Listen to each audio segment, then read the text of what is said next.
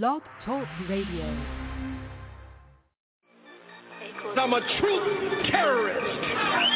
I'm a knowledge gangster. I'm a black history hitman. I'm a lie killer, urban gorilla. I gotta be a roughneck. Free the Black Panthers, FCBP, stand for Free the Black Panthers. And fuck the black police, that 13th Amendment, trying to make a slave of me. You can lock my body, can't trap my mind, not forever be free. Okay, free the Black Panthers, FCBP, stand for Free the Black Panthers. And fuck the black police, feds infiltrated our movements for black leadership roles. But we still here, finna build here, us COINTELPRO. Show, they got me started, lion-hearted, I'm the new Mufasa. And I'm all about Umoja, first in Guzu Saba. Let's bring back the black families, we need our father. Single mama, son and daughter, that's root of the problem. Wise up, we rise up, unity so powerful. Black banks, black schools, black on, black power moves. You telling lies, you think this shit gon' be televised. Black power, be scared guys that be standing there like they paralyzed. We say fuck the system, cause we above the system. We keep ARs and pistols, shotguns that's worth a crystal. But that's for self-defense, make sure we have no issues. Be sure to leave it at the door if you have it with you. This for them freedom fighters that lost their freedom. Until they freedom, we screaming Carpe Diem. This for the general, King Khalid Muhammad. We gon' make your day a holiday, I fuck me promise. Free the Black Panthers, FCBP, stand for Free the Black Panthers. And fuck the black police, that 13th Amendment, trying to make a slave of me. You can lock my body, can't trap my mind, not forever be free. Okay, Free the Black Panthers, FCBP, stand for Free the Black Panthers. And fuck the black police, feds infiltrated our movements for black leadership roles. But we still here, finna build here, up COINTELPRO. RBG, RBG, RBG, RBG, RBG, RBG. My sisters, my brothers, the council, the elders, cause that's really all I need. We suited, we booted, don't do it, you stupid, we head to the armory. Black women and goddess, regardless, my heart just don't fuck with misogyny, bullshit that don't tolerate it. Melanated, so you gotta hate it. Barack upped up another conversation. Trump finna get inaugurated, damn. Unify or die, NBPP.org. First and foremost, the new Black Panther Party, nor the Black Panther Party, we are not violent. We are for self-defense and self-determination. The most violent group in this country are the police. What is taking place by the police departments to black people across this country is ethnic cleansing and genocide. It has escalated since the day that Barack Obama was inaugurated in 2008. We have a people who are only 13% of the population, yet we make up 80% of the prisons.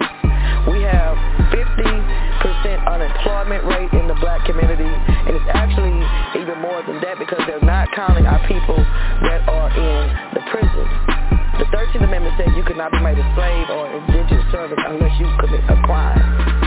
The 14th Amendment forced our people to be subjects of this government. We never had any say in that. We need our own nation.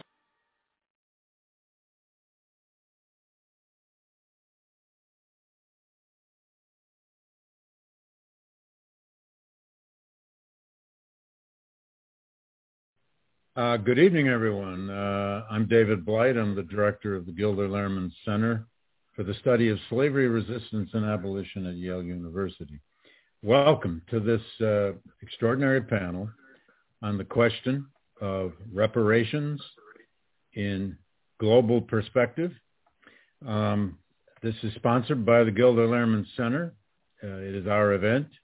It also derives in part from a study of slavery that we are conducting here at Yale, and it is being conducted by the GLC, its staff, and a large working group of faculty, student research assistants, librarians, community members, and others.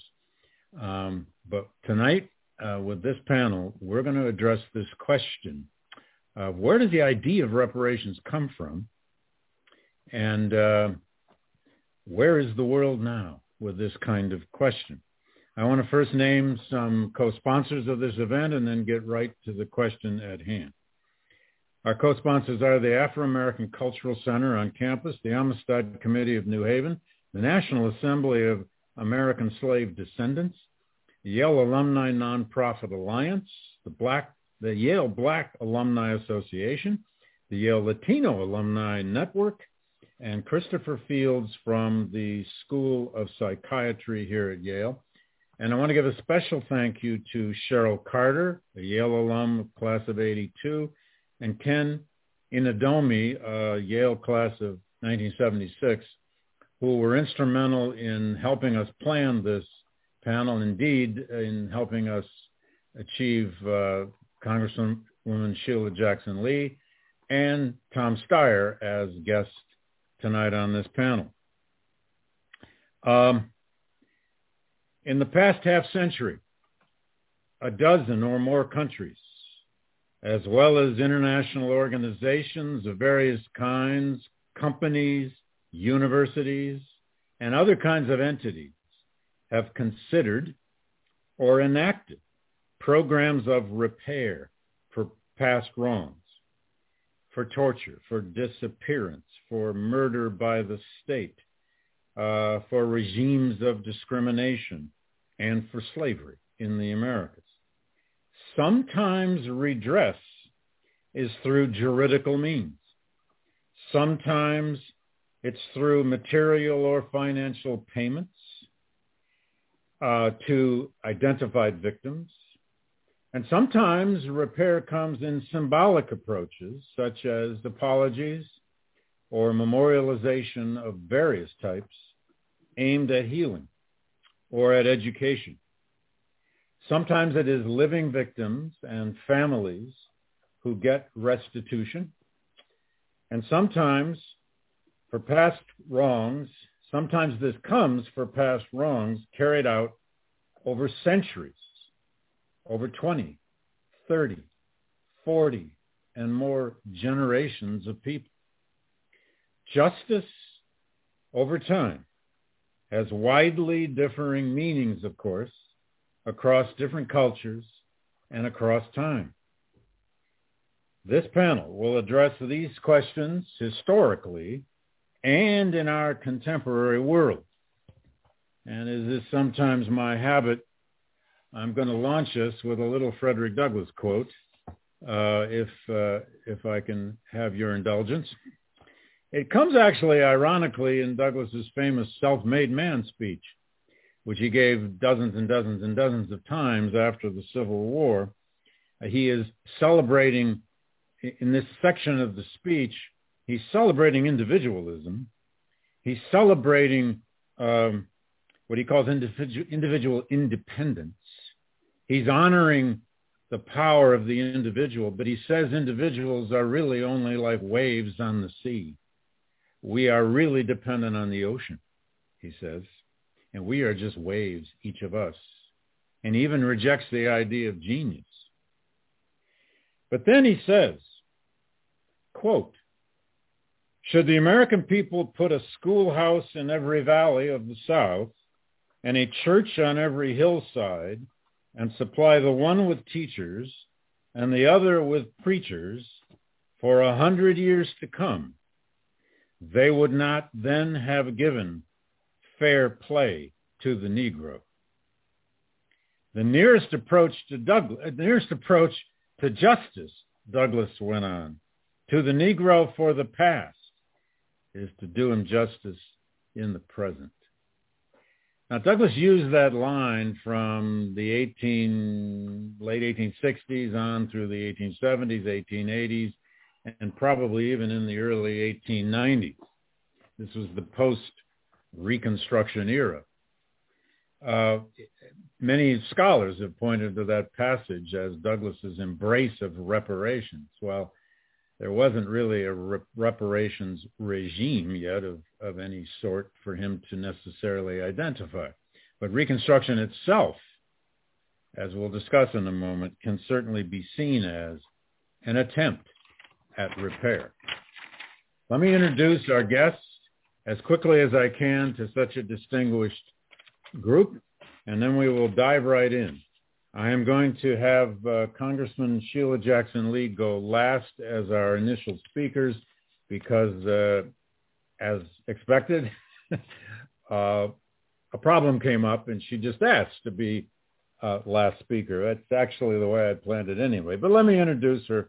Representative Sheila Jackson Lee is the congressperson from the 18th Congressional District of Texas, which is the Houston, Texas area. She's in her 13th term.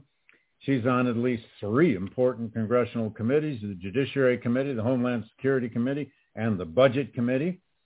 Important in part to this panel, she's a Yale graduate. Her BA here in political science. She was in the first graduating class of women from Yale. She did her law degree at the University of Virginia. Her husband, Dr. Elwyn Lee, also is a Yale graduate. She's been at the center of major legislation about many, many issues. I can't go into each of the bills she has authored or sponsored, but she's been involved in the Violence Against Women Act, bullying prevention and juvenile justice, immigration reform, federal prison nonviolent offender, the Federal Prison Nonviolent Offender Relief Act, transportation security, H.R. 1, which is pending now, of course, the new Voting Rights Act. She's past chair of numerous subcommittees in the Congressional Black Caucus, and she is a major sponsor and spokesperson of H.R. 40, which is the reparations bill that has been in Congress for many, many years, and I think just recently was voted out of committee. And she also graciously sat at my table when I gave an interview lecture at the Library of Congress a year and a half ago, and went out of her way to come and talk to me, and I will never forget it, Congresswoman. It was one of the thrills of that evening for me. Leslie Harris is an old friend of mine, a historian of great merit. She did her BA at Columbia and her PhD at Stanford. She currently teaches early American and African American history at Northwestern University. She formerly taught at Emory University for some years. Her books include In the Shadow of Slavery, which is the history of New York through the whole colonial period all the way up to 1813.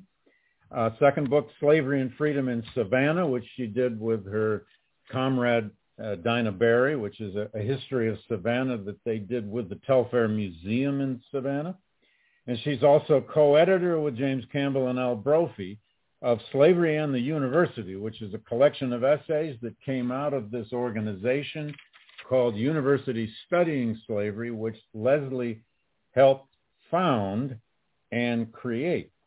She also was co-founder while she taught all those years at Emory of an organization called Transforming Community Project in the neighborhood and the whole community around Emory, which she ran from 2004 to 2011. Leslie, welcome back to the GLC, to yet another panel. I'm really grateful you could do this. Thank you for inviting me. Pablo de Grief is Senior Fellow and Director of Transitional Justice at the Center for Human Rights and Global Justice School of Law at New York University.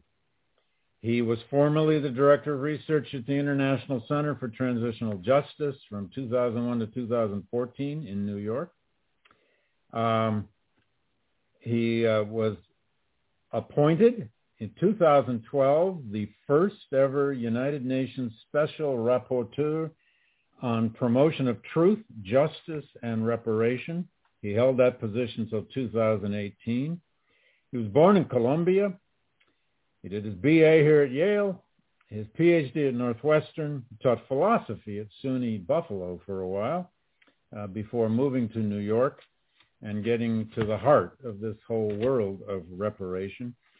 Pablo de Grief's work is at the center of this entire story of how nations and peoples in transition have attempted and then sometimes succeeded at engaging in repair regimes for past wrongs. He is the editor of, I got to hold it up. It's called the Oxford Handbook on reparations. Now, a handbook that is well over 1,000 pages is a very odd name for that book, Pablo, but it's a Bible of reparations and how it's happened in at least a dozen countries around the world, the perils and the successes of reparation regimes. And Pablo, no panel on reparations would be quite right without you. So Pablo, thank you for joining us.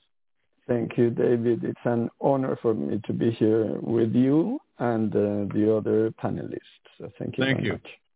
And last but not least, Tom Steyer, graduate of Yale University in 1979. He is founder of the Next Gen American Voter Mobilization Effort. He was co-chair of California Governor Gavin Newsom's 2020. He is co-chair 2020 Business and Jobs Recovery Task Force. In 2020, as everyone will remember, he was a presidential candidate. He was co-chair of Vice President Biden's Climate Engagement Advisory Council. He's been a major voice on many issues like corporate tax reform. He fights for all kinds of progressive causes, including public schools. And I really want to honor that, Tom. He told me to call him Tom, by the way, as a product of public schools. No one can forget all of his ads about the impeachment of Donald Trump long before anybody thought it would happen. And then it happened twice. And he's involved in all sorts of issues and causes around racial justice, including this one. I'd like to actually begin this discussion, Pablo, with you, if I may.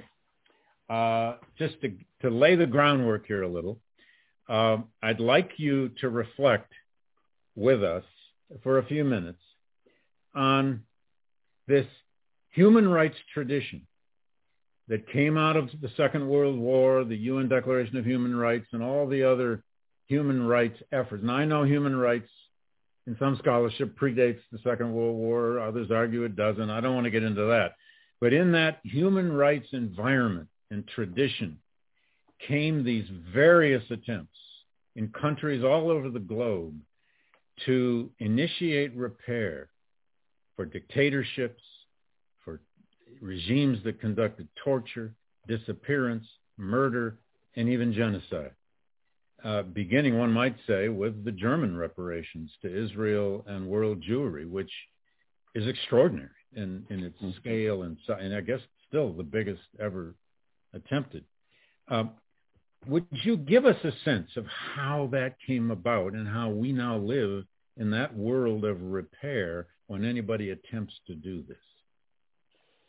So, David, there is, of course, a very long history of post-conflict interstate reparations, an example of which, of course, is the Treaty of Versailles after the First World War. Right. But that tradition is not the one that is pertinent to our discussion.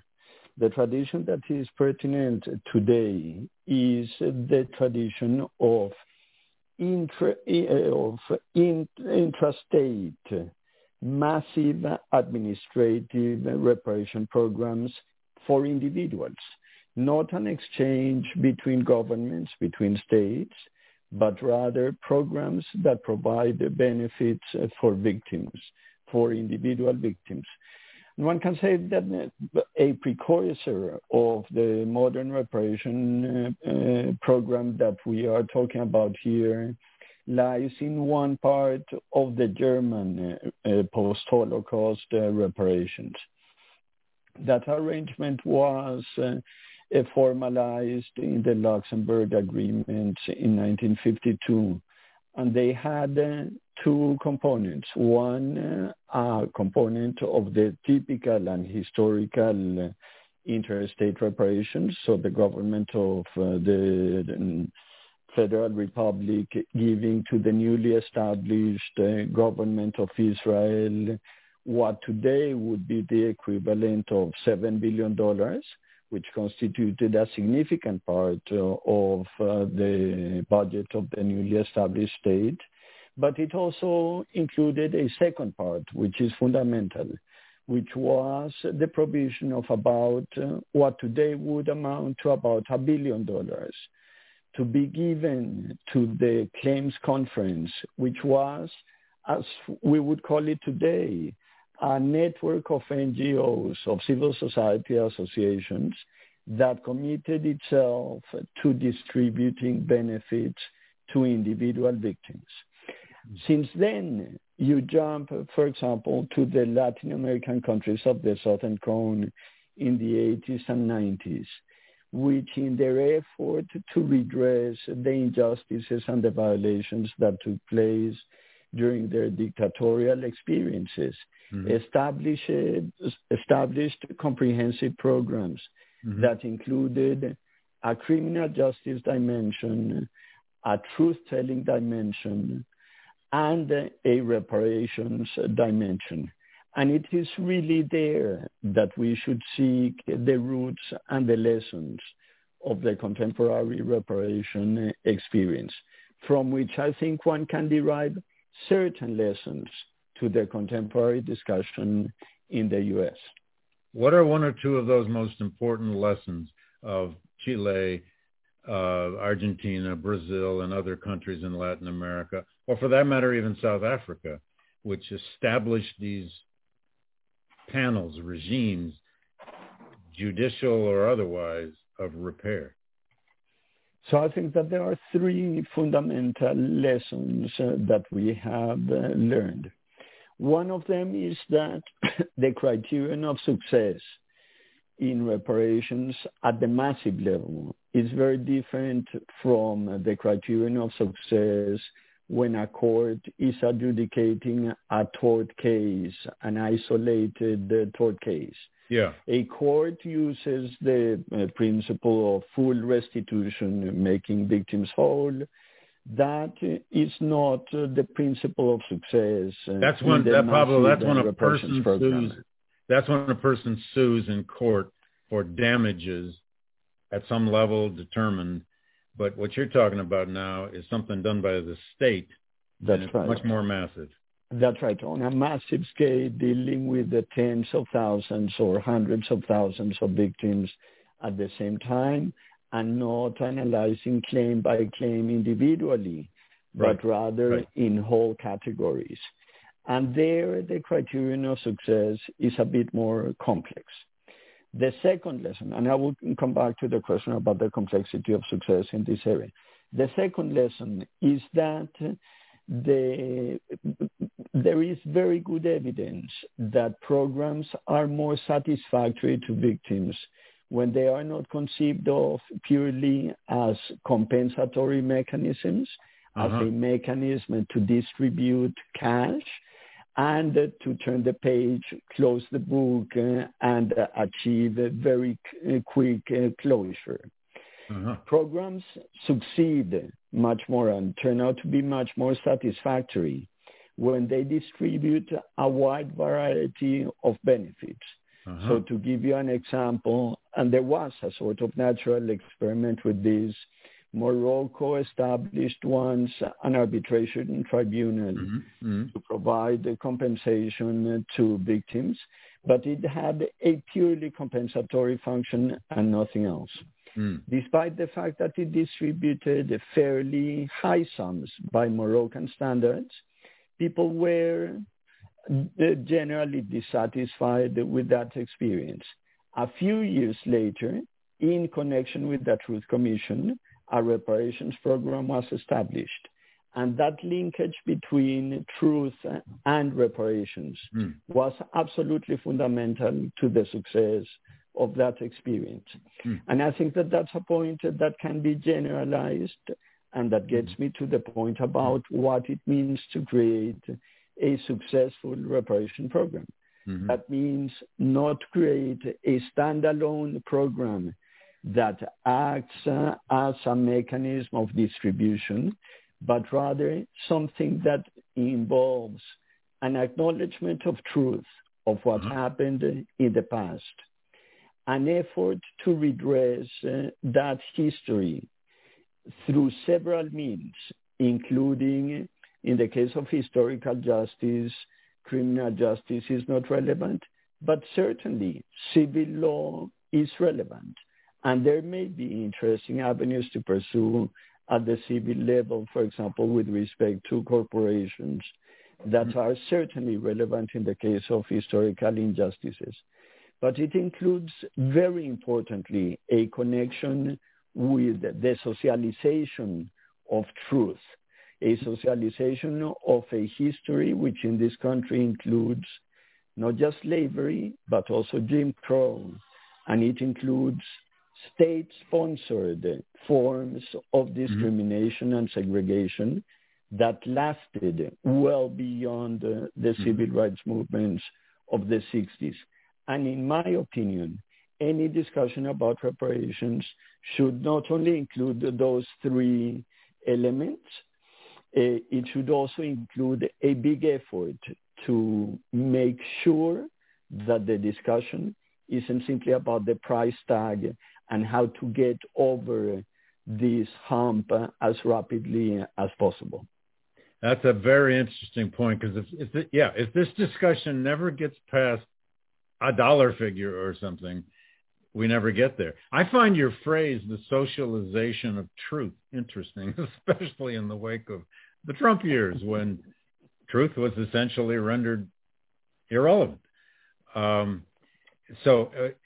by that you mean, do you mean, Pablo, a concerted national effort to tell a better history, to make a better history more widely available, to take like national proactive efforts to spread a better history? Is that what you mean by the socialization of truth? Exactly what I mean. And the history of the sort of reparations that we are talking about tonight, David, is one that is inevitably tied to the history of truth-telling efforts. Most contemporary reparation programs are the outcome of the work of truth commissions. And that connection between truth and reparation is absolutely essential in order to distinguish reparations from, for example, a crime insurance program. A crime insurance program pays back for harms that the title owners suffer. Right. But this is not what reparations is about. Reparations is not simply about getting paid back for harms that you have suffered. Reparations involves acknowledging that something unacceptable took place, committing yourself to redressing people on the basis of rights that they have, and consequently trying to achieve cultural changes that prevent the likelihood, that diminish the likelihood that these things will take place again. So this is not simply about an exchange of money. It is about the transformation of institutions that enabled the events to take place, the culture that got used and normalized the idea that this was acceptable, and the individual dispositions that accompanied both the institutional network and the cultural convictions. Unless that is changed, we are talking simply about an economic transaction. Right. Yeah. And if reparations remains only transactional exclusively, it often doesn't work. I want you to weigh in later, Pablo, too, when I bring up the question of the politics of reparations, because your book has a great deal in it. I find it's one of the most important things about your book, that it shows how the politics in each of these countries had to be traversed, had to be navigated, and in some cases it didn't work because of that, but in some cases it did. But Leslie, let's talk a little bit here. I know some of our audience knows a good deal of this history, but some of it may not. Emancipation obviously comes out of the American Civil War. Help us understand what I know we're generalizing here, but Reconstruction, that 10 or 12 year period, was an effort by these radical Republicans who designed it to repair the past in so many ways. They realized they were responsible for 4 million freed slaves, and and defining who they were and what their rights would be, and on and on and on. So to what extent was Reconstruction an era of repair, but then that he got defeated? I think picking up on where Pablo left off, I was particularly struck by reparations as not only about a payout, but also repair of society. And Reconstruction, of course, was the reconstruction of the very foundation of the nation. Yeah. Many talk about looking backward, talking about the unfinished business that was left from the Revolutionary era. So if we look at the 13th, 14th, and 15th Amendments, which were really an attempt to realign the country with this idea of all men are created equal, men, women, humans, this idea that slavery is not really part of the founding ideals. So when I think about reparations, I'm very much struck by what Pablo has described as it's simply not only the repair of the 4 million. And unfortunately, I think when we think of it that way, and I think many people at the time thought it was about the repair of the 4 million, that became a way to say that those people were not ready for citizenship. Yeah. And that was not the case. So if we think about repair as a broader societal imperative in those years after the Civil War, then I think we have a broader understanding of what would have been necessary for the newly emancipated to really not just survive, but thrive in what was really going to be a new nation. The end of slavery with the 13th Amendment, the 14th Amendment redefining citizenship, and then the 15th Amendment, of course, suffrage. Those were designed already that black people then would be on the same level as everyone else. We often think when we think about reparations, 40 acres and a mule, the one place where if we have this more truncated understanding of reparations and repair. Ironically from William Tecumseh Sherman, of all people. Of all people. And so there was that moment. But, Reconstruction was so much more than that for so many people. It was a moment when African Americans began to build their own churches and schools, their own institutions, but also they began to link their future for the first time into the fate of the nation. Yeah. This is still, I think, the moment when we have the most black elected officials ever from every level of society, sheriffs, local people in urban areas. And I still think about that time period where people, the majority of whom were recently released from slavery and yet voted, occupied political office, knew what was at stake for them. And so there was a need for repair, but I sometimes have to ask the question, who needed to learn something new at this time? Not just the emancipated, but the people who had held power for so long and had seen their own citizenship linked to slavery and to creating wealth from enslaved people. Those were the people who needed to be repaired. Those are the people who needed to reckon with a new nation. Unfortunately, as we know, the time of their reconstruction was far too short, and we see a massive backlash afterwards. And I think we've been in that cycle of progress and backlash in terms of the place of African Americans, and we could extend this to other non-whites in this country for a very long time. Yeah, I mean, Reconstruction is as much defeated as it was just betrayed or falling apart. I mean, it's both. But it truly was defeated by the political movement of the Southern Democrats, of white supremacy, of the uses of terror. And then we have, we make too easy a link from just the end of Reconstruction all the way to the end of Jim Crow. And there's a lot of history in between and a lot of creativity and development of black institutions and efforts at race relations that succeeded here and succeeded there.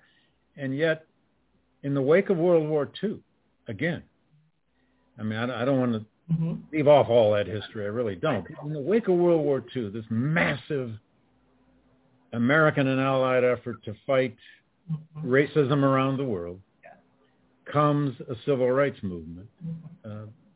Not overnight by any means, and it has many origins in the war and before. But out of that comes this second Reconstruction, as C. Ben Woodward called it, and many others have called it, and the realization that through law this society could be reinvented again, and it was. Absolutely. And I think, that second Reconstruction comes out of a lot of places. One of the places it comes out of is international pressure. The U.S.'s understanding of its new role as a global example, frankly, pushing against the communist example. And when we think of the field of education, I think it's critical to understand that the expansion of access to education, moving from single-digit percentages of the population before World War II to a much broader understanding of who should have access to higher education afterwards, comes out of government leaderships and foundation leaderships understanding their belief that in order to public schools and public universities. Yes, and their belief that in order to fight communism, they had to show that they were as good, if not better. Where communism had, with all its problems, had said everyone should have an education, the U.S. sort of had to catch up.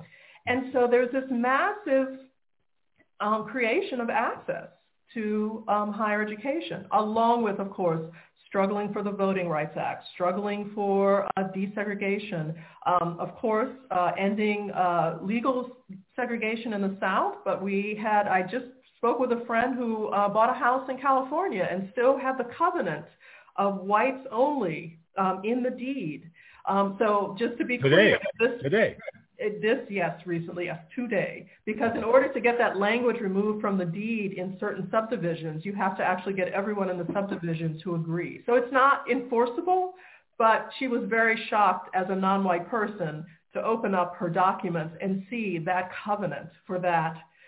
That's happening if you think about all the suburbs that are built. That's happening at the same time that we're trying to undo segregation. Some places are still stitching it into the fabric. So this also gets to something that Pablo said, which is that this issue is not just about slavery. Yeah. It is also about the long Jim Crow era, I would almost call it, in the 20th century. We have a long civil rights movement that starts, easy place to date it is from the founding of the NAACP, but of course you could start it earlier than that. Oh, yeah. That continues through the 20th. There's also a long Jim Crow era and the struggle. So we think of 1954, desegregation of schools, but we know that Virginia closed its schools down rather than desegregate. We have people who are still litigating Brown, 1954, in the 1970s. So there are a number of ways in which there's a need for truth-telling and repair in order to understand the ways in which African Americans were held back in this country. Will you say a word about how you were involved in the creation of this organization called Universities Studying Slavery? You helped to found it. You edited the book from it. Now it's an organization of, I forget how many, dozens and dozens of universities. Yale just joined this past year, who are all in one way or another studying their own paths. And they all have different stories. I mean, nobody has the same story. In the South, it's a deep problem. Up here, it's a deep problem too. It just isn't as visible. Yes. So first of all, how did you create that organization?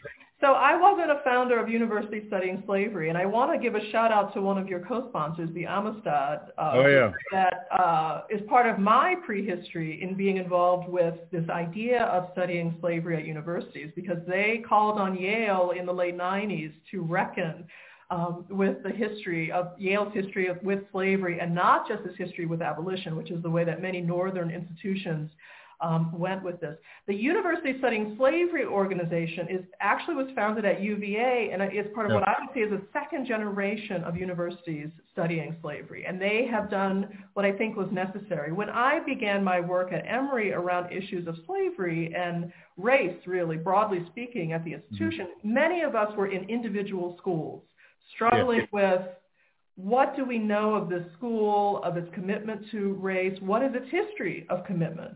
And my own involvement came out of a series of racial incidents and working with colleagues and students to really think about how can we make Emory a place where in today's language, an actual anti-racist institution. And so the Transforming Community Project was not only about recovering the history, but doing one of the things that Pablo said: how do we get this history into the hands of other people? How do we get people to think about and work with the history, read about it, watch films about it, understand how some of the big national histories around race also impact at the very local campus level? We invited faculty, staff, students, and alums to participate in semester-long meetings to discuss the history, and then at the end of that semester to think about, how am I changed by knowing this history? What do I want to do to create change in my workplace, in my dormitory, in the classroom, you name it. So that was very exciting repair work, if I might say. A lot of people felt greater ownership of the history without feeling, they felt constructive about it without feeling overwhelmed or, and we were very clear that this is only a beginning, but to give people an assistance in thinking about how can I as an individual do this work. Now, universities studying slavery and where Yale comes in now with its work, I think, is in this important second stage. I think we are realizing that the ways that universities have done this work, which is what we do, education, example, changing names on buildings, et cetera, that is all well and good, but in terms of really thinking about repair, in terms of thinking about access, in terms of thinking about what we need as a community of higher education across campuses, but also what the nation needs, I think that's really the pressing question for all of us. And so how do we begin to answer that question? I think that is needed through groups of higher education institutions coming together. Recognizing the inequities. A Yale is very different from an Emory, which is very different from state schools, from a CUNY. And those differences can be good, but they can also be inequities that mean that people do not actually have access to what they need. And so I think that our higher education system, one of its strengths has been that incredible diversity of access. What HBCUs do to train, they are still the source of the largest number of Black PhDs and higher education degrees. Without HBCUs, in a sense, the diversity at the post-baccalaureate level in many of our elite institutions wouldn't exist in terms of African Americans. So what is our responsibility as a network of higher education to reinforcing that access and also expanding it? We are in a moment in America where we are living with the reality that we need more education, not less. The year of the pandemic, the year of political lies has taught us that we need more higher education. And I can also point to the Obama administration's report before they left office saying that we would actually be behind in the production of college degrees just for the things that our economy needs, much less what we need in terms of our politics and society. So I think we're at a moment where these universities that are studying slavery really need to come together, and they began with this awareness that this is not just about slavery, this is not about looking to the past, but it's how do our institutions look to the future. So I'll stop my lecture there. Well, that's okay. You and I could talk about this all night. Well, I'll just mention quickly, one of the many programs we're doing here at the Gilder Lehrman Center is a program with the Council of Independent Colleges, which is a national network of over 600 small liberal arts colleges. I mean, there are hundreds and hundreds of these in the United States. And we had 50 applicants. We boiled it down to only 7, 2 of which are HBCUs. And each of them had to choose a legacy of slavery. I wrote up this whole document. I named 10 legacies of slavery. There aren't 11, there are only 10. Right. And they all had to choose one. And on their own campuses, these small colleges are digging deep into this question and in their communities. So there are lots of small colleges, especially in the South, that have problems with this. And we're working on that too. Anyway, but Tom Steyer, you've been spending a lot of your time recently in the political world. But you gave up a very successful business to enter all these causes. Now, this question of repair for the past, for that matter, any question of social justice now, has a politics. And that politics can, as you well know, can be mean and incredibly divisive. I want to hear your thoughts on this whole idea of reparations, but I especially would love to hear you on the nub of the problem. How will we ever get this done? how will we ever cross this horrible political divide we have in this country, even about some fairly basic things, much less this idea of repair for slavery? How do we navigate the politics of this? Well, let me start, David, by thanking you and thanking the Yale Alumni Nonprofit Alliance and all the co-sponsors for putting on this panel. It is an honor to be up here with such outstanding people and scholars. And of course, I love Representative Jackson Lee, my fellow Yalie, who I have worked with and know I have incredible respect for as a civil rights leader on this issue of reparations, but more broadly across the country.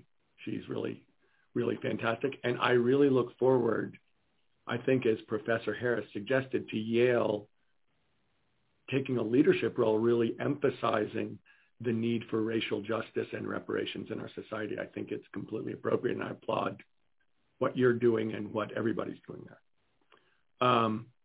And let me say, I think it's absolutely necessary to point out that if you weren't paying attention to racial injustice before this summer, it was impossible to ignore after the murder of George Floyd. And this is, as Professor Harris said, a specific moment in time where I think we're at a turning point. And I also think it's important to note that the language in the white press around the uprisings in American history, all of them in response to white on black violence or police brutality, have consistently used the word riot, not uprising, to describe them, implicitly condemning the reaction and the resistance to systemic racism. And I want to say, as a white person, as a white man, it's important for me to acknowledge and state the deep, broad American need for racial justice, and to note the racism that is so deep in all our systems. I understand that the onus for dismantling white supremacy falls on white people, and that this is, as has been stated earlier this evening, an issue really to repair society at large. People of all races are people who need to be repaired in this instance. And, you know, I first confronted this politically through my work on climate, which has always been immediately, immutably, irrevocably connected to environmental justice, to the need to address the systematic and pervasive concentration of toxins in underserved Black and brown communities across America. You cannot separate climate activism from racial justice. You can't overestimate its importance in terms of policy or in terms of politics. And in particular, one of the things that happened to me in traveling around the country over the last decade plus is meeting people from those communities whose lives have been affected or shattered really by that systematic concentration of pollution. And so, for instance, there's a guy who, I don't know if the people on this Zoom call will know, named Harold Mitchell, who's a friend, who's someone who's from Orangeburg, South Carolina, grew up next to a chemical plant, poisoned his family, his parents died, he and his siblings got very sick, and he created something called the Regenesis Project, which is a project built around clean energy, health, and job creation, which is one of the most amazing examples of environmental justice and entrepreneurship that you can imagine. So it's not just a tale of concentrated injustice. It's also a story about people reacting brilliantly and impactfully to represent their families and their communities to redress it. And let me say, I had already witnessed in my career in the private sector the pervasive economic racism built into the fabric of our economic system from long before I started doing my political work. 15 years ago, Kat Taylor and I started a nonprofit bank to serve the cause of economic justice and environmental sustainability. We've gone into some of those same underserved Black and brown communities to support businesses owned and operated by women and people of color to prove it's possible and profitable, because the existing banks wouldn't do it. And it went from 0 to over $1.2 billion in those 15 years. We measure every loan for the impact on the community. We had to come up with the metrics. Banks don't do that. They measure the profit they make or the loss they make. We measure the impact in terms of what happens of job creations, low-income housing, all the things that benefits the community. And could that be converted to the federal level, Tom? Excuse me? Could that be converted? Yeah. Absolutely. This is going to happen. I truly believe that our economic system has got to measure something besides money. And that's what I really want to talk about. That's why I pushed for reparations when I ran for president.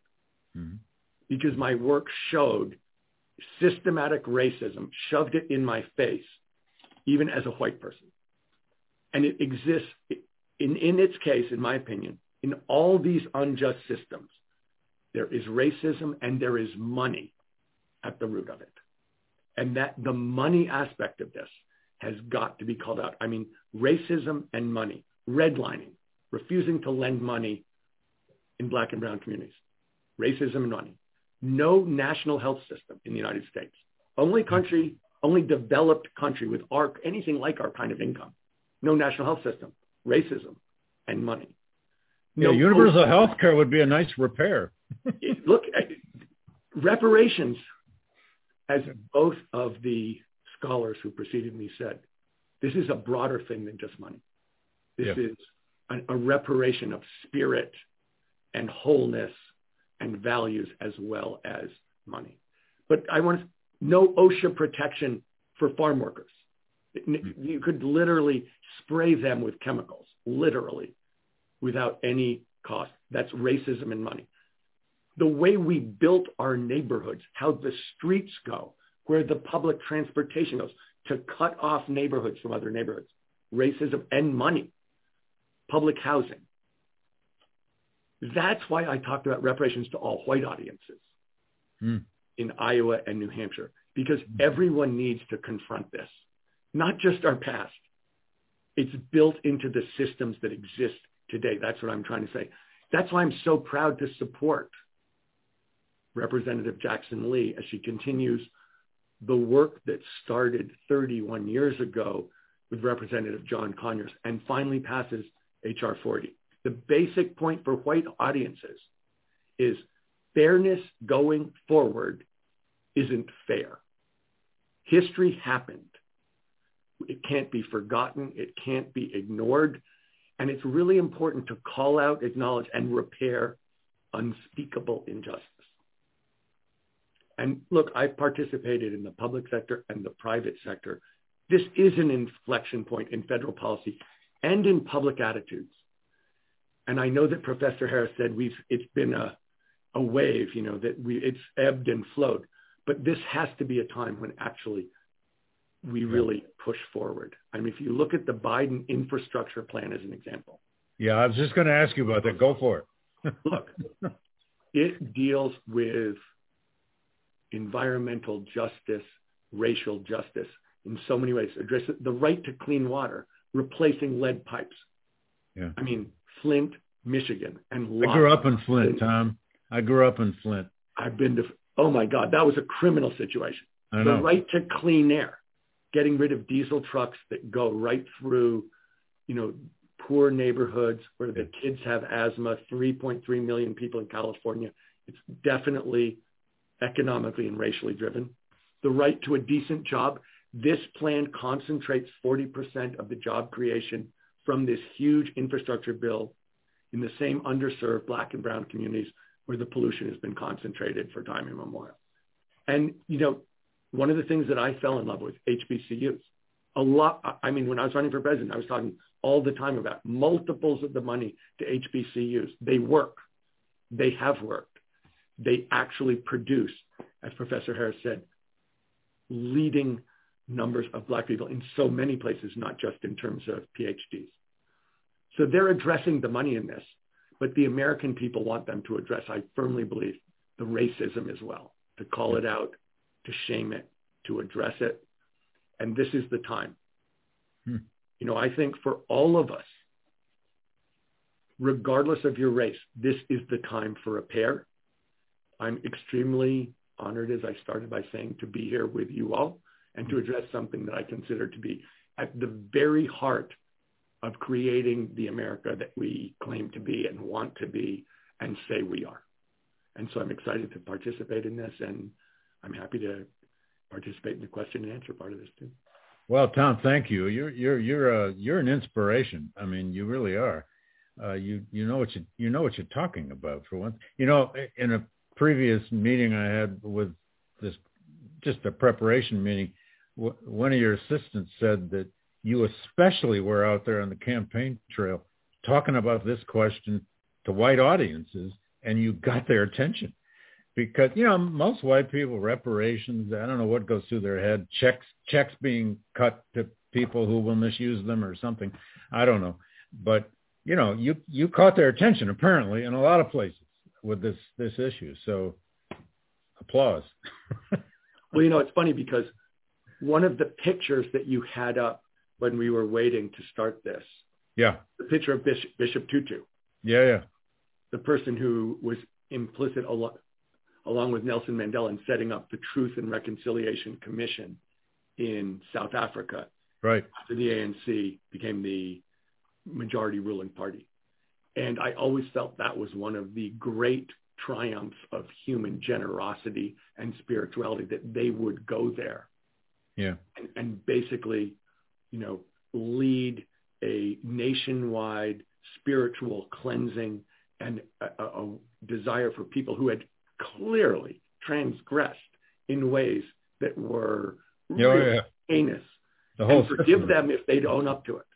I thought that was one of the most generous and brilliant examples I've seen of the human spirit. Really, I thought it was amazing. Every country needs a Desmond Tutu as a bishop, and every country needs a Nelson Mandela to be president. We should have cloned Not everybody gets them. No, I know. We should have cloned them or something. Is Representative Jack? There she is. Welcome, Congresswoman Jackson Lee. Welcome back to Yale. Pleasure. Thank you so very much for having me. We're so honored to have you.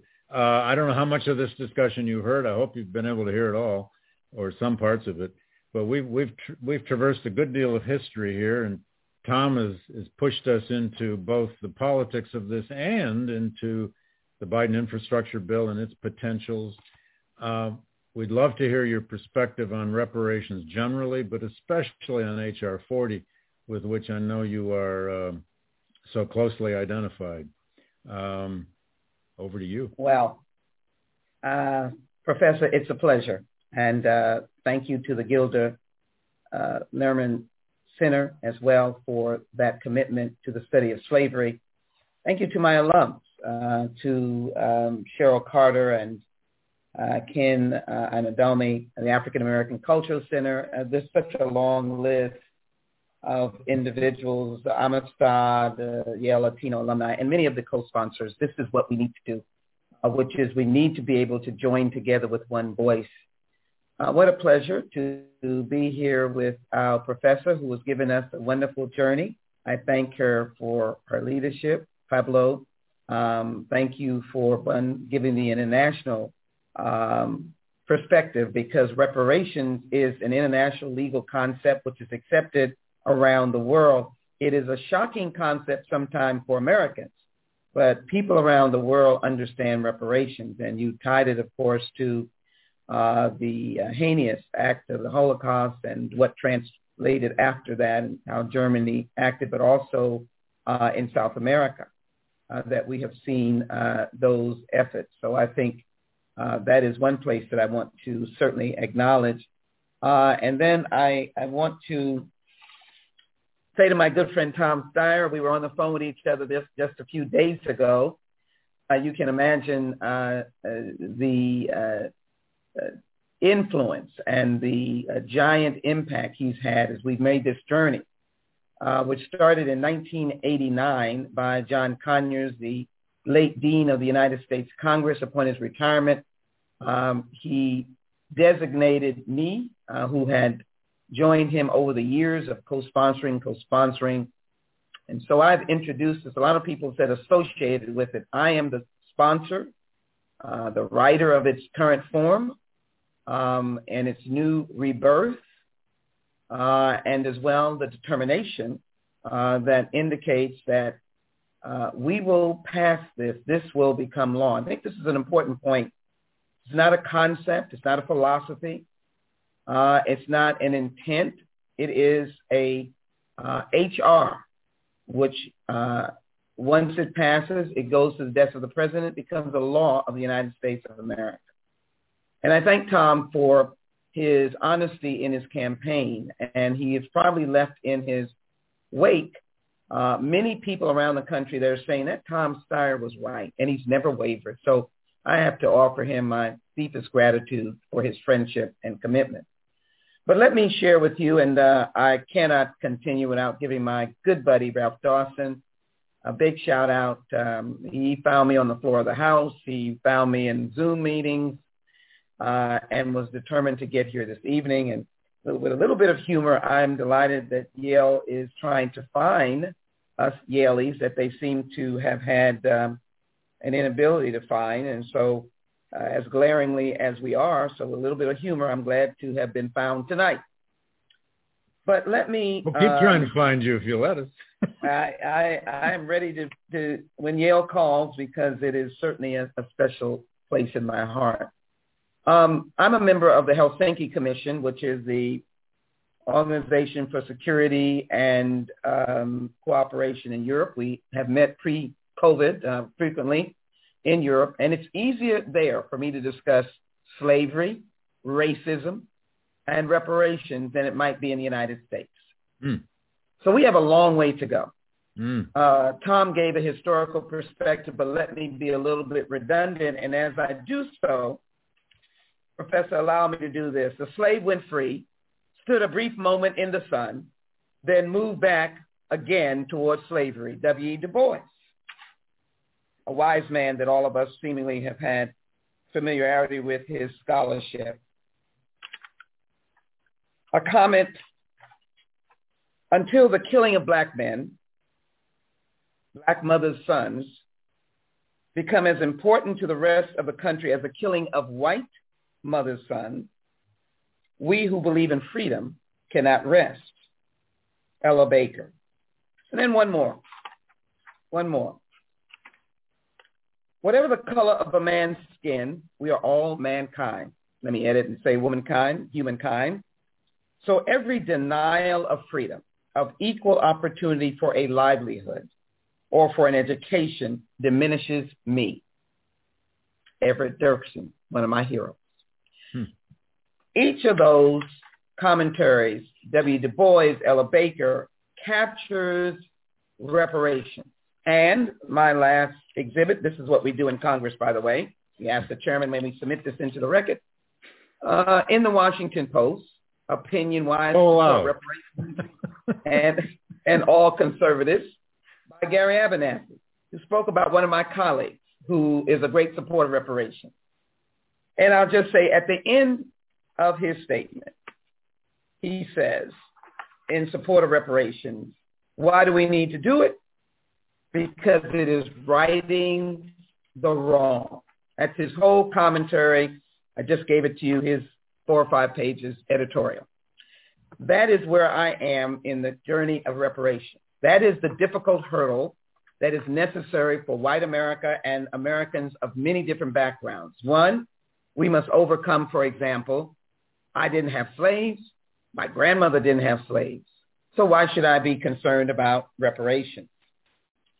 Well, let me give you a brief journey so that I can follow in tradition of Professor Harris, who gave us a wonderful journey as well. Let me just restate our journey.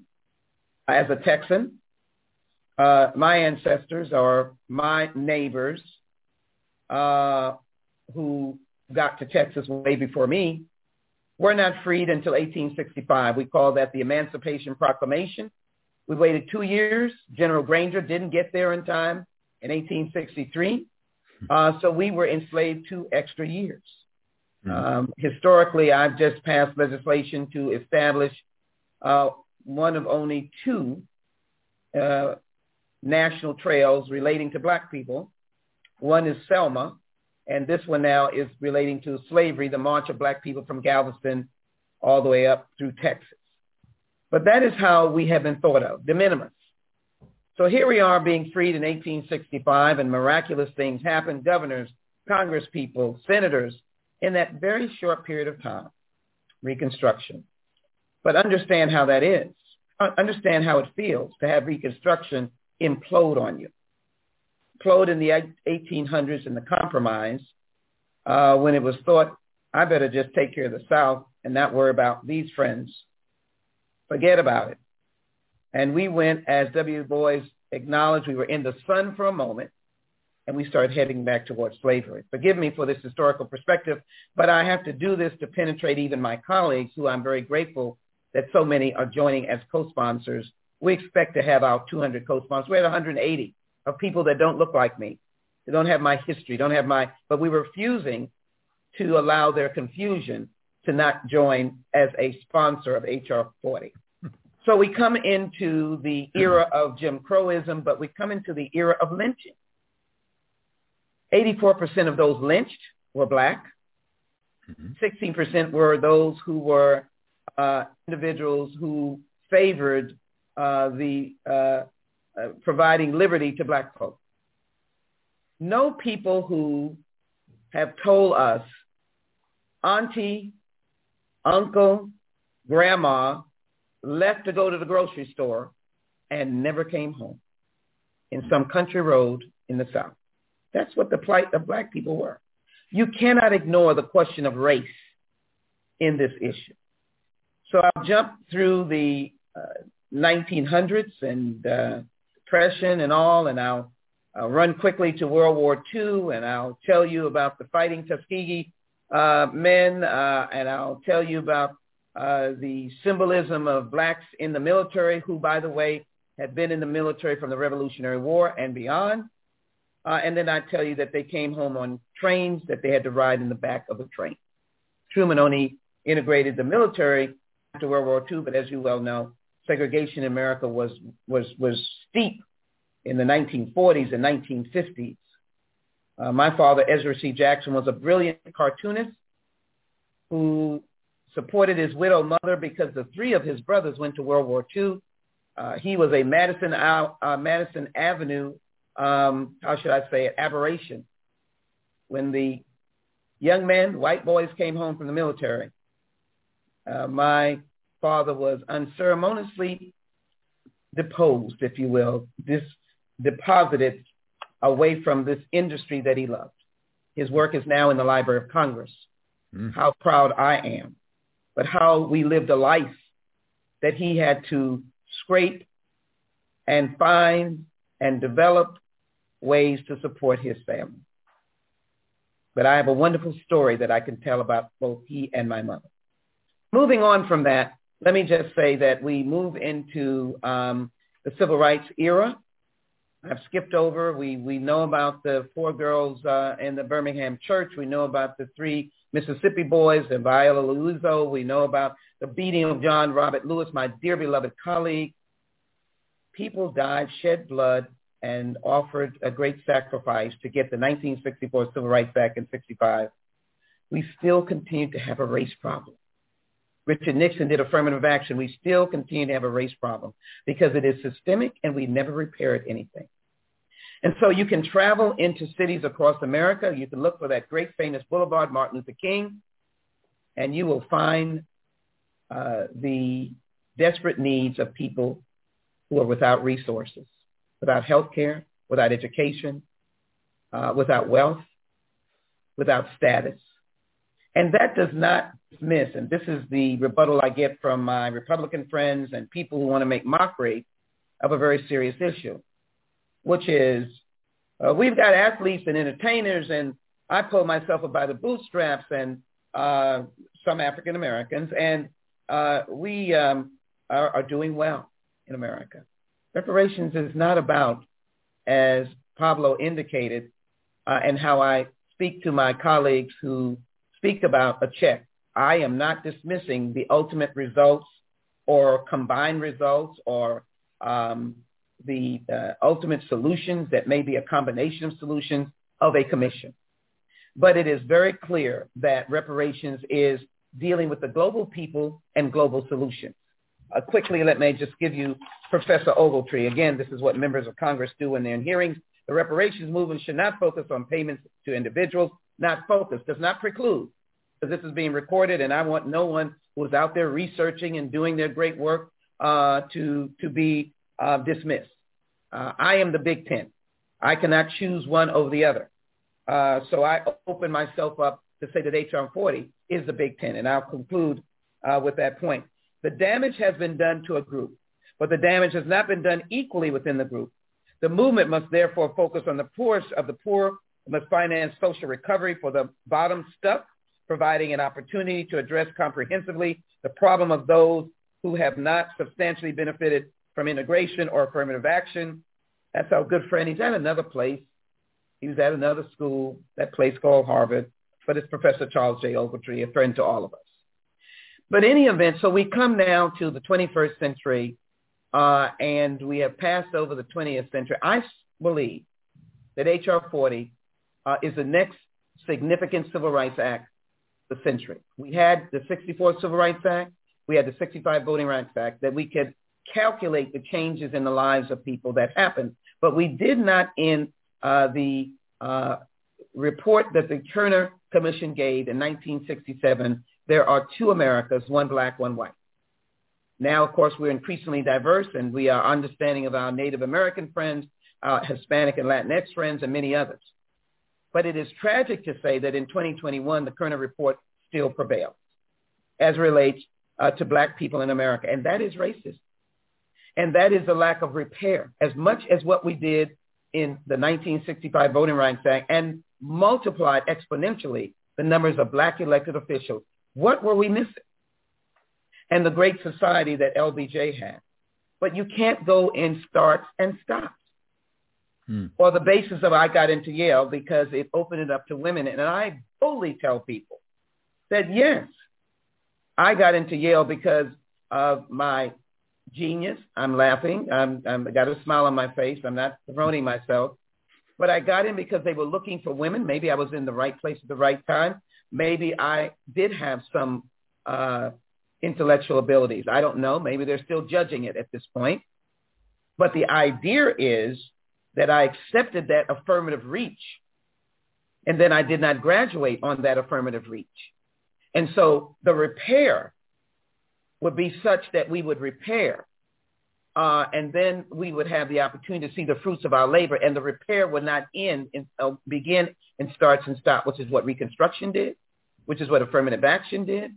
And so reparations is the standing up, this is a bill, of a commission with appointments by the government, respond to the government's original sin and the fact that the actions against Black America, slaves, etc., were all governmentally sanctioned. And so, my friends, I have no reason to understand why there is opposition and why people say we had no slaves. We're not speaking to you. The government created the atmosphere of bondage for 250 years.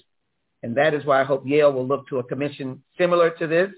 And I hope Yale will be one of my biggest supporters in many of those who they know to advocate for the passage of H.R. 40.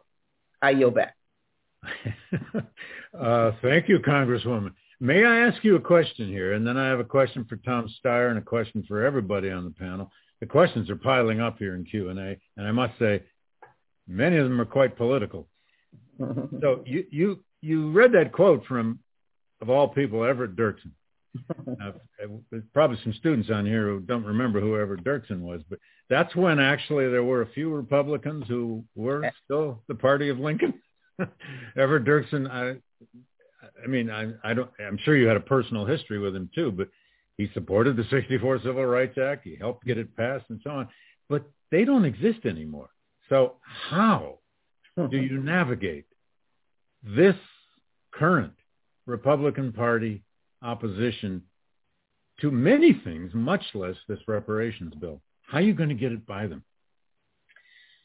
Well, here I go again with a quote, and it'll be very brief. It's Martin Luther King. By the way, you can do history here at the GLC anytime you want. Martin Luther King said, you will not turn us around. We're on the move.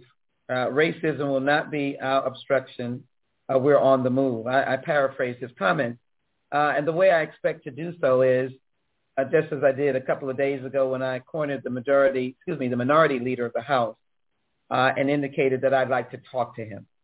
And so as we make our way to the floor, as I did with the House leadership, where every single member of the House leadership is on H.R. 40, I will make my way through a few Republicans, which I may receive a no.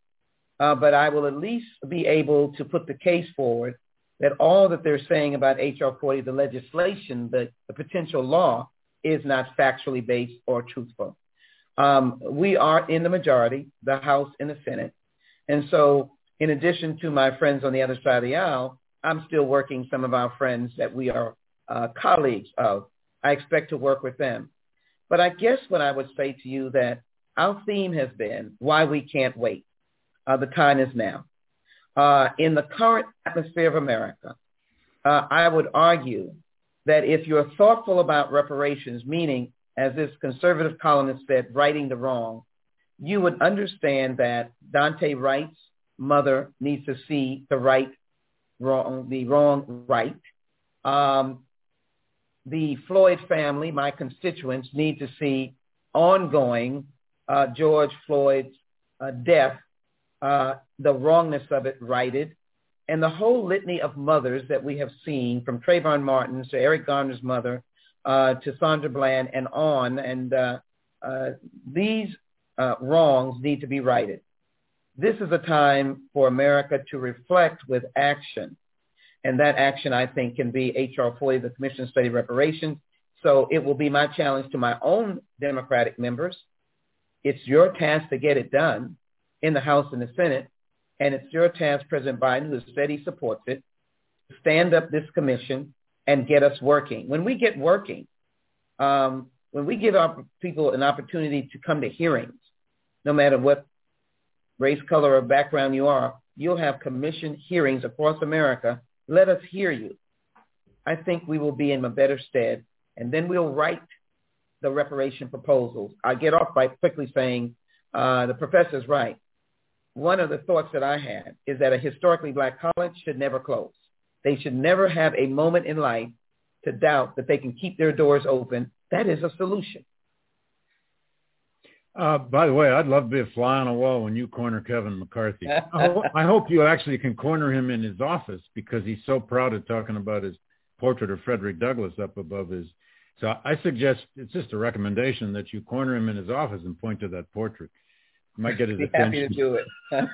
I'm glad that picture's there. I've seen it. Yeah, I've seen it. Well, yeah, he makes a lot of it. Anyway, Tom, before, I know you have to split for an appointment at 8:30 if we go over a little, but there's a question from Lorena Chambers directly for you, and she's a political consultant, so she says she's mesmerized by you.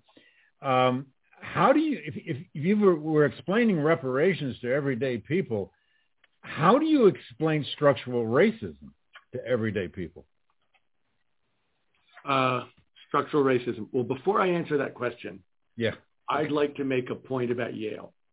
All right. This. Yale probably thought that they were doing Representative Sheila Jackson Lee a favor when they put her in the first class of women to graduate from Yale University.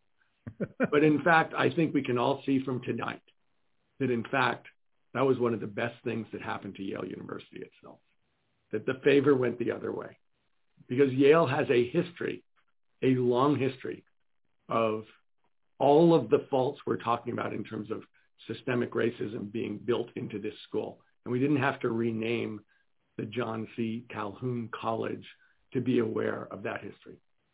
And I think this is a perfect example of actually the gift was from her to all the rest of us in terms of representing us, standing up for what's right, really being a leader. I really want to say how much respect I have for what she's been doing, and also how proud I am that she's a Yalean, that she is somebody standing up, and representing the very best of this university. I think it's important to say that. So structural racism, how do I talk about structural racism? To ordinary people, yeah. Ordinary middle-class white people who don't live it, They do live it. They do live it. Okay. They don't know that they live it. Yeah. And so the question is, when you look at how they know they live it, because when you talk to them about it, they actually see it and it's part of their lives. And so I think the only way to talk about it, I live in San Francisco, California. And so, for instance, there is a very big street in San Francisco, Geary Avenue, that was deliberately built intentionally to separate public housing, predominantly African-American people who came to work in the shipyards in World War II, to deliberately cut them off. You look at, it's easy for me to talk in San Francisco. Why do we not have BART, the Bay Area Rapid Transit System, going down the overwhelmingly white peninsula or the overwhelmingly white Marin County? But we do go to the East Bay, where Oakland is, the most diverse, traditionally, city in the Bay Area. The answer is racism. You can look at every part of this country and see in the basic physical being of cities, towns, neighborhoods, what it is. And you can see it in the school systems. There's no way to miss this. Why do we pay for schools the way we pay for schools? Isn't there a serious racist underpinning? Everybody's kids know this. And so I don't find it hard to convince people about this. We saw it this summer with George Floyd, and everybody in America saw it. These videos are living proof, undeniable proof of something that's been going on for a really long time. We just didn't have cameras with video capability in them. So I don't think this is hard to talk about. To me, I think everybody knows this. The question is, are they willing to admit it to themselves? And then I tried to say when I was talking earlier, it's racism, but it's also money. So this is also about people. And I think that's why one of the reasons I so respect and support Congresswoman Jackson Lee's approach of saying, let's tell the truth, let's get it out. It's the big tent. And so we're not determining exactly how to repair. We're just emphasizing the need to repair, and let's talk together about how to do that. Well, thank you. Stick around as long as you can, Tom. There's a question here from Molly Mitchell, who I think is a student at Yale. Her research, she says, is in institutional repentance practices. Could be a divinity school student. After truth, Pablo, Leslie, you might want to jump on this one. After truth-telling, what are necessary steps that organizations should engage in? And what published resources and experts would we direct her to in churches, nonprofits, and so on? But after truth-taking, what happens next? Pablo, you might want to. Yeah. So part of the point that I was making before was that if reparations is conceived simply as a monetary exchange, loses all of its reparative value. It may be an effective mechanism of compensation, but it doesn't do anything in order to repair social relations and social fabrics. We have to acknowledge countries that have tried to overcome massive human rights violations have used tools that individually are weak. Criminal prosecutions of mass human rights violators are few in number. Truth commissions, from a certain perspective, as important as they are, in isolation are just words. Reparation programs in isolation from the others, it's just money. I think that what is critical is to think about the linkages of the different initiatives.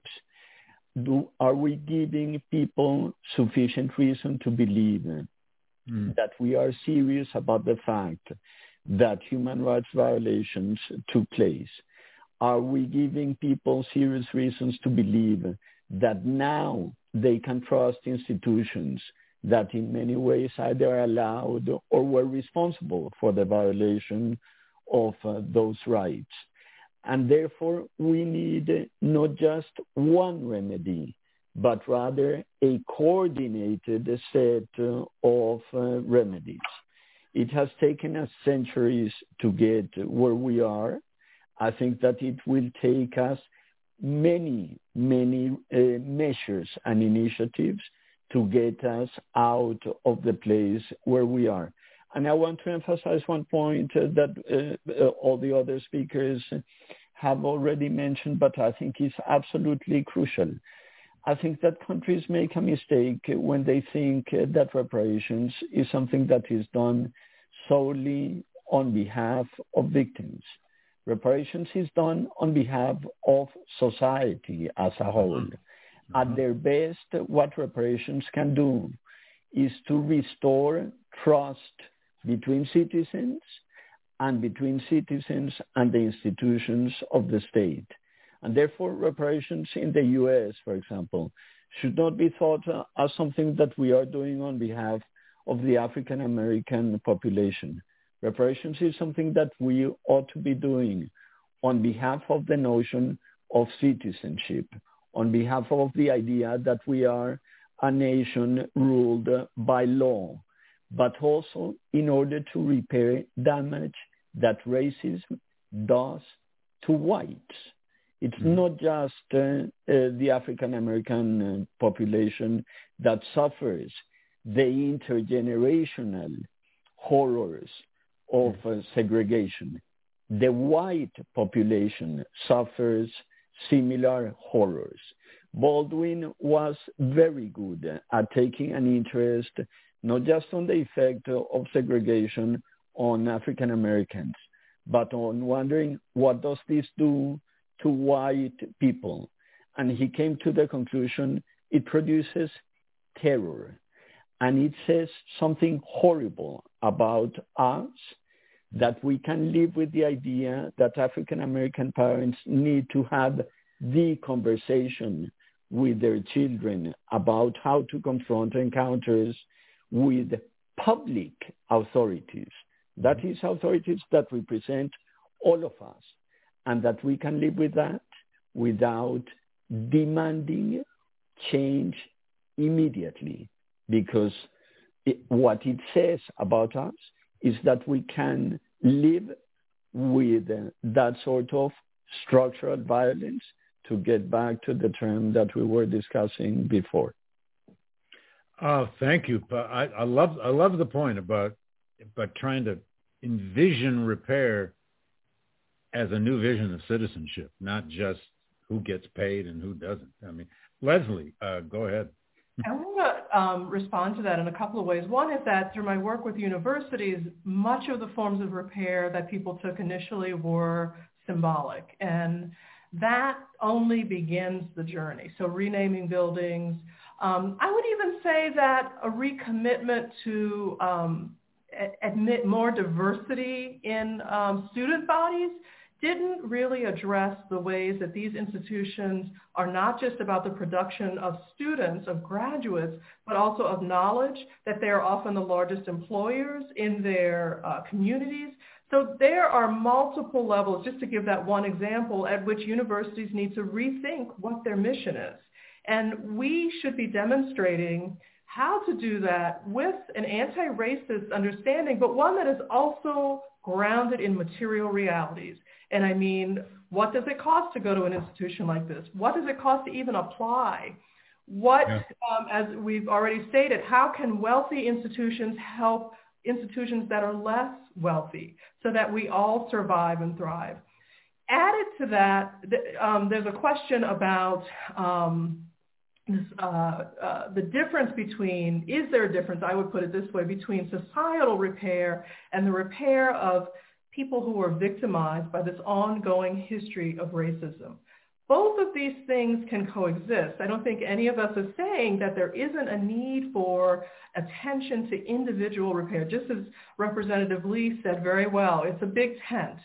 But I think the reason that we are focusing as a panel as well on these broader societal structures and the need to repair or even re-envision them is because, frankly, it's that classic give a man a fish and he'll eat for a day. But if we don't create a society that will allow people to live into the possibility of that material repair, to use it for their greater benefit, to think about the ways in which that encourages access to society in a broad, full way. We have had wealthy individuals. I can only mention on my mind today is Tulsa, Oklahoma.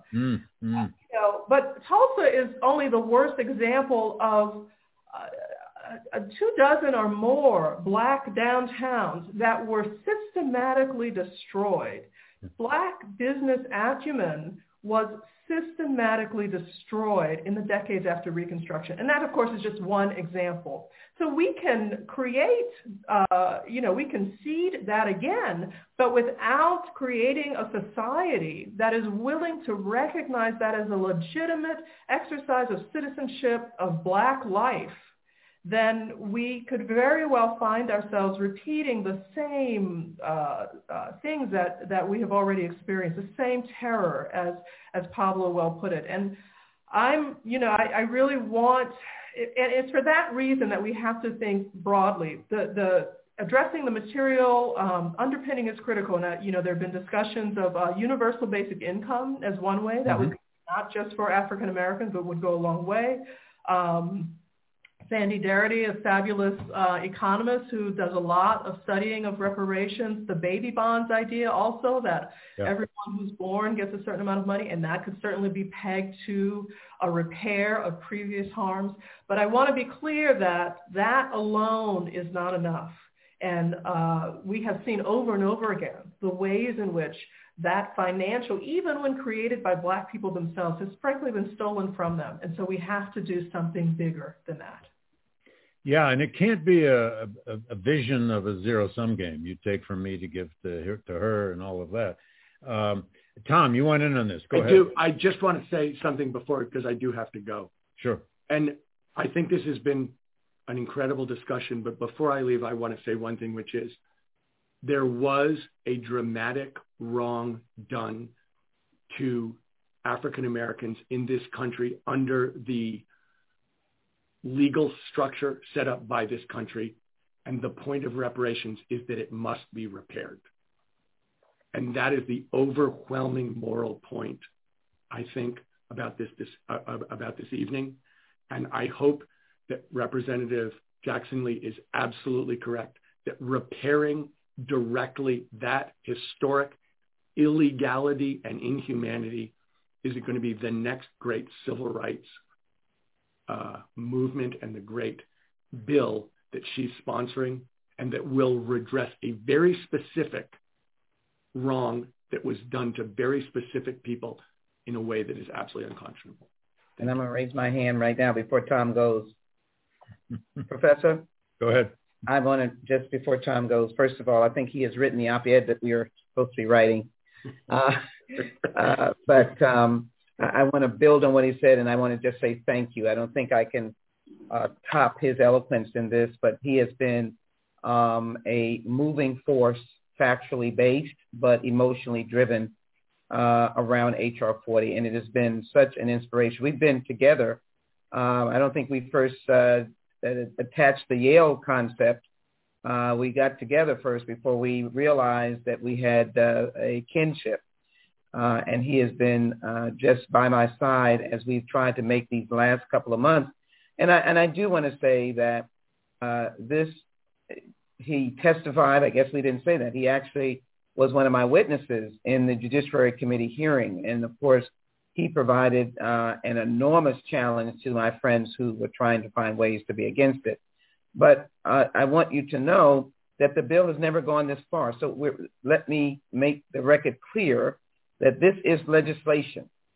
This is HR 40 is legislation.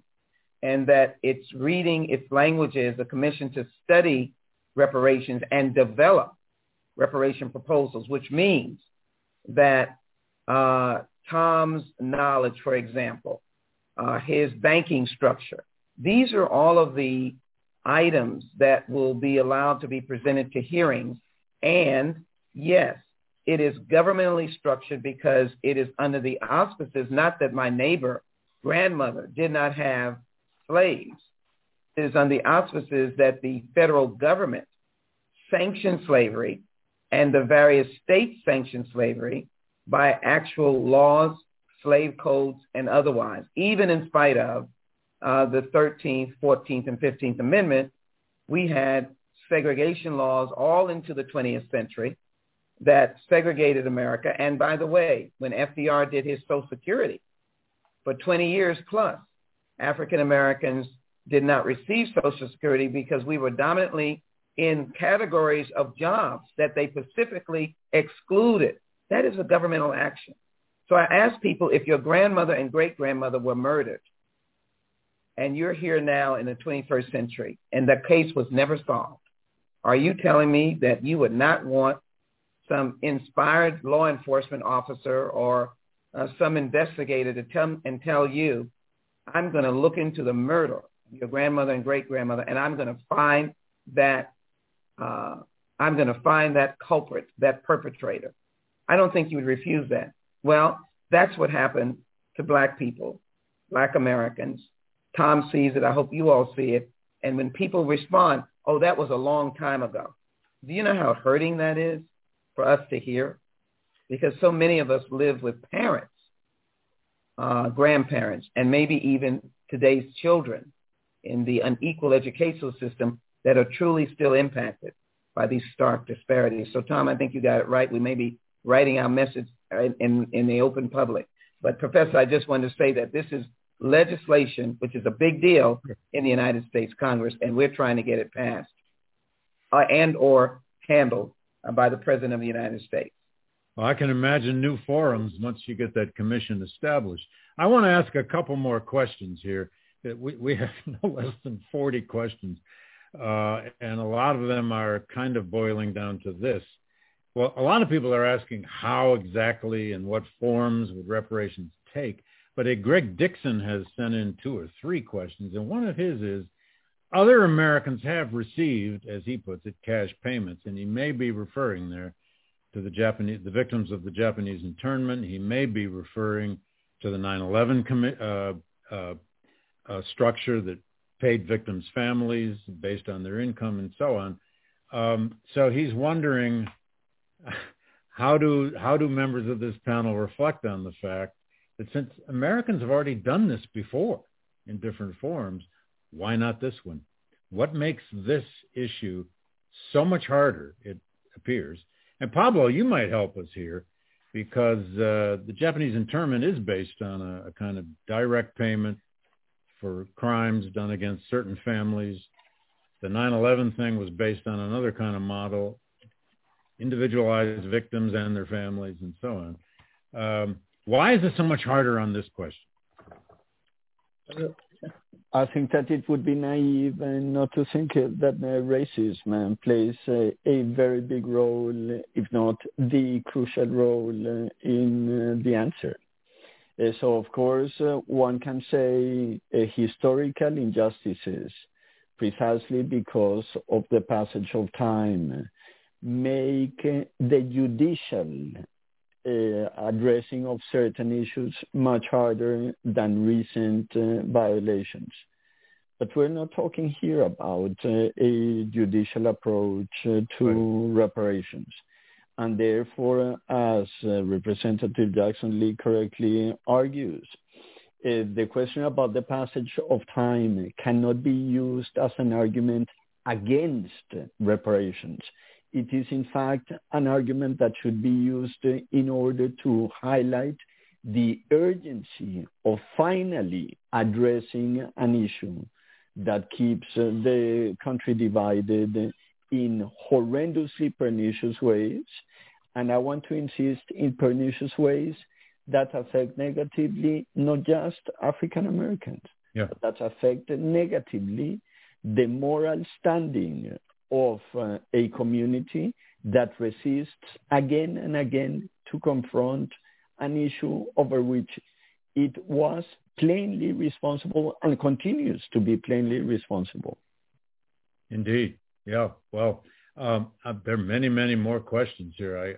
There's so many I can't possibly get to them all. I will say we have people on the event tonight from numerous HBCUs. They're writing in to say thank you. And so people have written from Spelman, from Morehouse, from Morgan State, and so on and so forth, mostly saying thank you. But there are a lot of other questions. I guess I would just, with a general wrap-up question, ask Leslie, Pablo, Congresswoman, to once again reflect, if you would, on how hard this question is. And by that, I mean the politics of it. I hate to keep bringing that up, but Pablo, in your book that I've read now, or at least much of it, you point to this in this country, in that country, in every country. They had to navigate a politics that often seemed impossible. And yet, in many cases, they managed it. Now, how?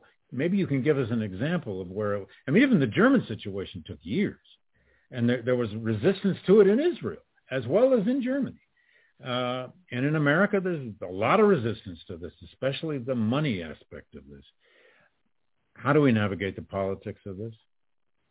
So I think that first it is important to understand that because reparations involve the mobilization of public funds, it inevitably involves politics. And as a consequence, it is very important to think about political coalitions in support of the program. There are countries in which reparation programs have failed, not for economic reasons, but for political reasons, that the right coalitions were not formed and therefore the programs failed. Reparations are traditionally given to parts of the population that are not especially popular, that are not always politically empowered. And therefore, it requires special care to think about the political coalition making in favor of it. A crucial element around that political coalition making has to do with the socialization of truth that we were talking about before, with the generalization of the consequences of the phenomena that we are trying to repair, and with helping people overcome the idea that this is something that is done only for the sake of the past, only for the sake of victims, only because of a debt. No, this is something that we do for the sake of the present and the future, so that we can live with one another, so that we can trust our institutions, and so that we can look at each other in the eye as equal citizens, taking seriously the idea that the rights of all are equally important. And that shift from reparations on behalf of a small, disfavored group of victims to reparations as a mechanism to give force to the idea of citizenship and of equality and of the rule of law has been fundamental where this has succeeded. You know, Pablo, you're making me think, and then Leslie, I'd love to hear you weigh in on this. You're making me think that this will succeed, and Congresswoman, I wonder if you agree. This will succeed when enough, you never get 90% on anything, but when enough Americans begin to see this as equivalent to Social Security, equivalent to this idea that America is an abolitionist country because we ended slavery. Now, we know that's a complicated story, but Barack Obama stood up and said the United States is an abolitionist country. Well, we all love to believe that. In other words, reparations may have to become part of the national mythology of who we are. You know, we are a country that repairs its wrongs, and its biggest wrong was slavery. So, I mean, I know this may sound utopian and too idealistic, but maybe that's where this has to eventually get to. But you only get there, as Pablo, you're saying, and Congresswoman, you so well know, by the nitty-gritty, devilish work of coalition building with people who disagree with you. Leslie, go ahead. I didn't mean to make one thing, the truth-telling is central to this. I think we cannot underestimate the degree to which this nation as a whole does not understand the centrality of slavery in the Americas broadly conceived to its success. And I'm not just talking 1776 forward. I'm not even talking 1619. I'm talking 1490 somebody. That without bringing slave labor here and using it for 4.5, Brazil ends in 1877. You know, we have to think differently about the use of that labor, what it meant to people of African descent, and that none of what we have would be possible without it. Uprooting this idea that people of African descent are somehow illegitimately here, but it's our fault that we're illegitimately here. That untruth has to be done away with. The idea that Black people have not worked on behalf of the nation, that has to be done away with. The idea that somehow we don't have a legitimate claim to the rights of the nation, we are still struggling with that. Until there's a full accounting of the role of African Americans enslaved and free in the success of this nation, I don't think we're going to get very far. So that is, for me, a critical part of the repair. Of course, I'm an historian, I would say that. But when I hear people say slavery had nothing to do with me, slavery had nothing to do with the nation, this was a nation founded in freedom, this was a nation founded in slavery and freedom. It would not exist without slavery. Maybe there's an alternative universe where that happened. We don't live in that universe. So when we can claim, I say all the time, we're happy to claim wealth if we inherit it. We're not happy to inherit the wrongs that happened. If we can look to the past and say, thank you, founding fathers, we should also be able to look to the past and say, whoa, slavery is part of our past too. And until we really come to terms with that, this whole idea is a hard sell because people don't want to believe that Black people sacrifice for anything in this country.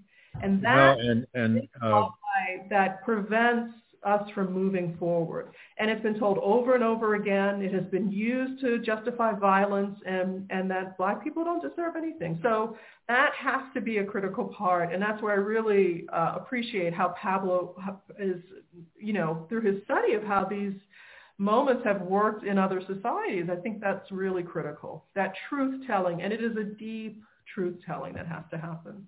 Well said. In fact, the point, isn't it, is that slavery was no aberration. Slavery was at the heart of them. Remember the film we worked on with Jim Horton, Leslie, Slavery in the Making of America, that multi-part, it was about making of the economy, about making of the political system. It was about making the expansion. And it's not a way of just saying, oh, look how evil America is. It's just the reality of what the labor system was. The largest asset in the United States at the time of the Civil War was $3.5 billion of slaves, the largest single asset in the entire economy. So it helped make the country, to say the least. So to repair a harm, you've got to know that first, I think. Congressman Jackson Lee, I am more than happy to give you the last word.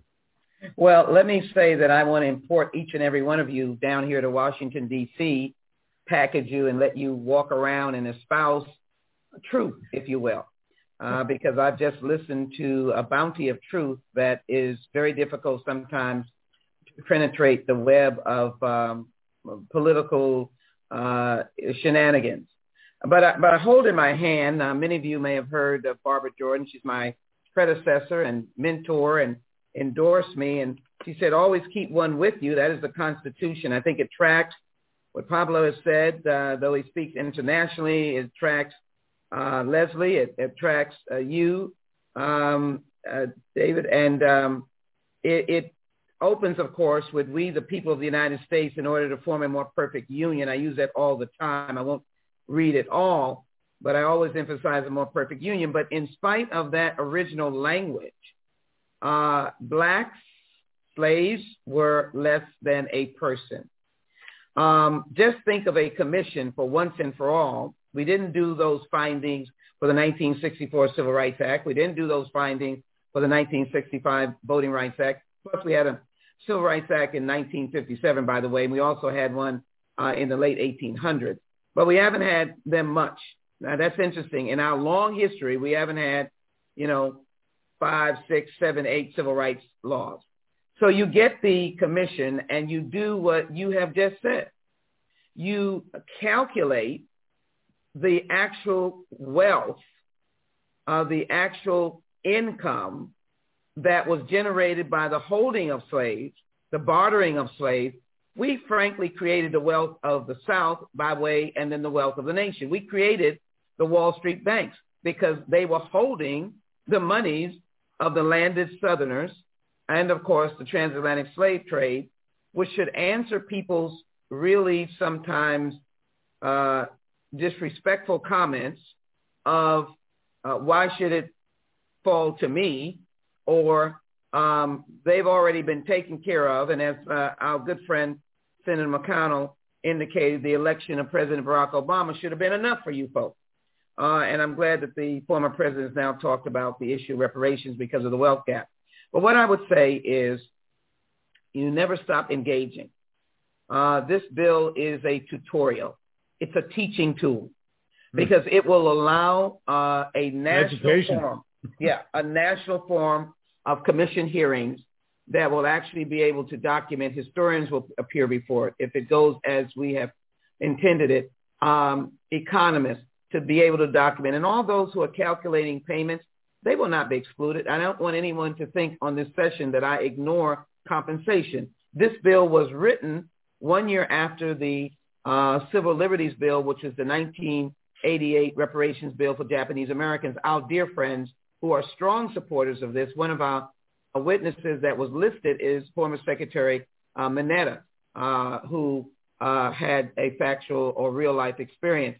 So we're not excluding that, but it will point to the fact that this nation's bounty and how we were to become the wealthiest nation in the world, and still are, except we've got a lot of folk knocking at the door because we had this unpaid labor.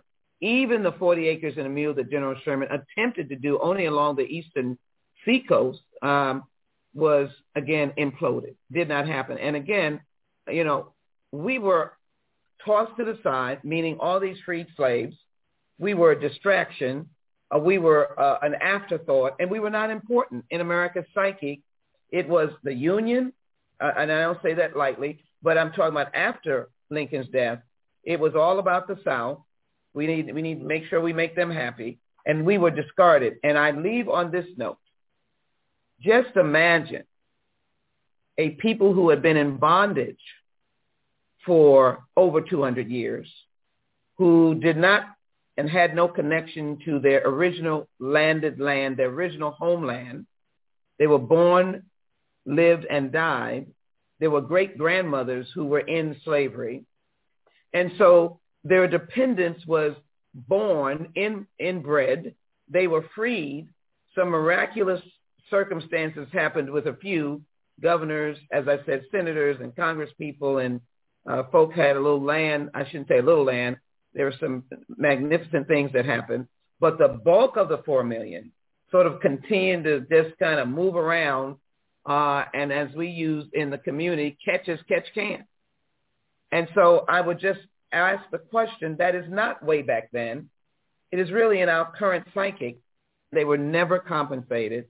And they have come to now the 21st century, and we can document the disparities and the inequity that this community now faces, and it's never been addressed. H.R. 40 is the legislative anchor to do as we did for our friends, the Japanese, albeit a smaller community, albeit a earlier time or later time. But I think it is why we can't wait. Now is the time for H.R. 40. Well, thank you, Congresswoman Jackson Lee. It's been a very special thing to have you on this. It's an honor to all of us. And I just want to say I'm happy to come down and help you out anytime. I'm sure Leslie and Pablo are too. I just want to go with you when you meet with Kevin McCarthy in his office with that Douglas portrait. I'm happy to help you on that one. I wrote an op-ed about McCarthy and his portrait for the LA. Oh, I'm going to look it up. Well, he may not want me there, but I'd love to go with you. So you let me know. I'm there. I want to apologize to all of the good people in the Q&A section whose questions we didn't quite get to. And I want to thank everyone out there who joined us tonight, all 300 of you or more. And special thanks, Pablo, to you, and Leslie, to you. I forgot to mention that Leslie is writing a major book on her hometown of New Orleans and her family. And the impact of Katrina. That is a book to be looking for. And Pablo continues his great work on this story of reparations in the post-World War II world. I have a funny feeling we may be back doing this in a year or so when we have a lot more to report about Yale's own story. And who knows, whenever H.R. 40 passes, I hope we're all still around and can come to the party. So thank you, all of you. And Congresswoman, enjoy the rest of your evening. Thank you for giving up your evening at your office. And thanks to everybody. This has been a panel sponsored by the Gilder Lehrman Center for the Study of Slavery and Abolition here at Yale. And if anybody out there in Yale land or any other land wants to help us, we are in need of continuing to raise funds for the future of the GLC. And at the bottom of this slide, you can see a link to go to help us out in our legacy fund. Thank you all for coming tonight, and enjoy the rest of your evening. Thank you. Thank you very much. Thank you very much, David. You bet. Thanks. Take care, everybody.